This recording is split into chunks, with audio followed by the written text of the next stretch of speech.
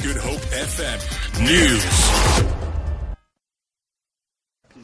Triple murder accused Henri van Breda has described his family as being close-knit and that they enjoyed spending time together. The 22-year-old took the stand in the High Court in Cape Town in his own defense. Justice Siraj Desai earlier rejected his request that all news cameras be turned off during his testimony because he stutters. Van Breda is accused of the murder of his father Martin, his mother Teresa, his brother Rudy, and attempted murder of his sister Marley. Tandiswa Mau reports.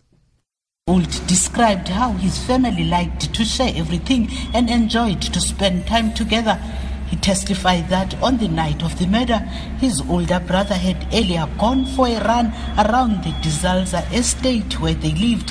Afterwards, they had sat watching TV together with their father, who had just opened a bottle of wine, while his mother was in the kitchen.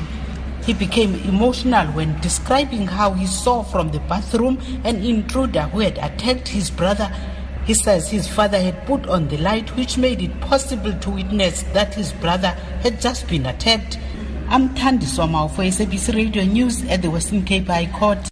CEO of the South African Post Office, Mark Barnes, is adamant that SAPO is more than capable of distributing social grants. He was speaking in Parliament where SCOPA and the Portfolio Committee on Social Development are meeting Minister Batabile Dlamini, Social Security Agency SASSA, and the South African Post Office. They are discussing SASSA's compliance with the Constitutional Court's ruling on the phasing out of cash paymaster services and procurement of alternative payment services. Yesterday, Dlamini told the media in East London that the Post Office could only provide one of the 4 services that SASSA required to pay the grants. Finance Minister Malusi Gigaba has approved a request by the City of Cape Town to make budgetary amendments to assist with their drought relief efforts. These efforts include the construction of desalination plants around the city to add to the water supply grid.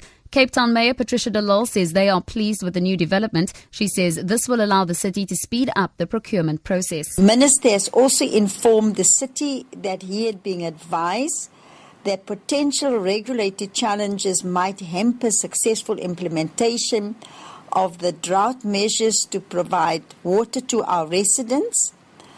And so the go-ahead from the minister now allows me, the executive mayor, to immediately incur and approve unforeseen and unavoidable expenditure.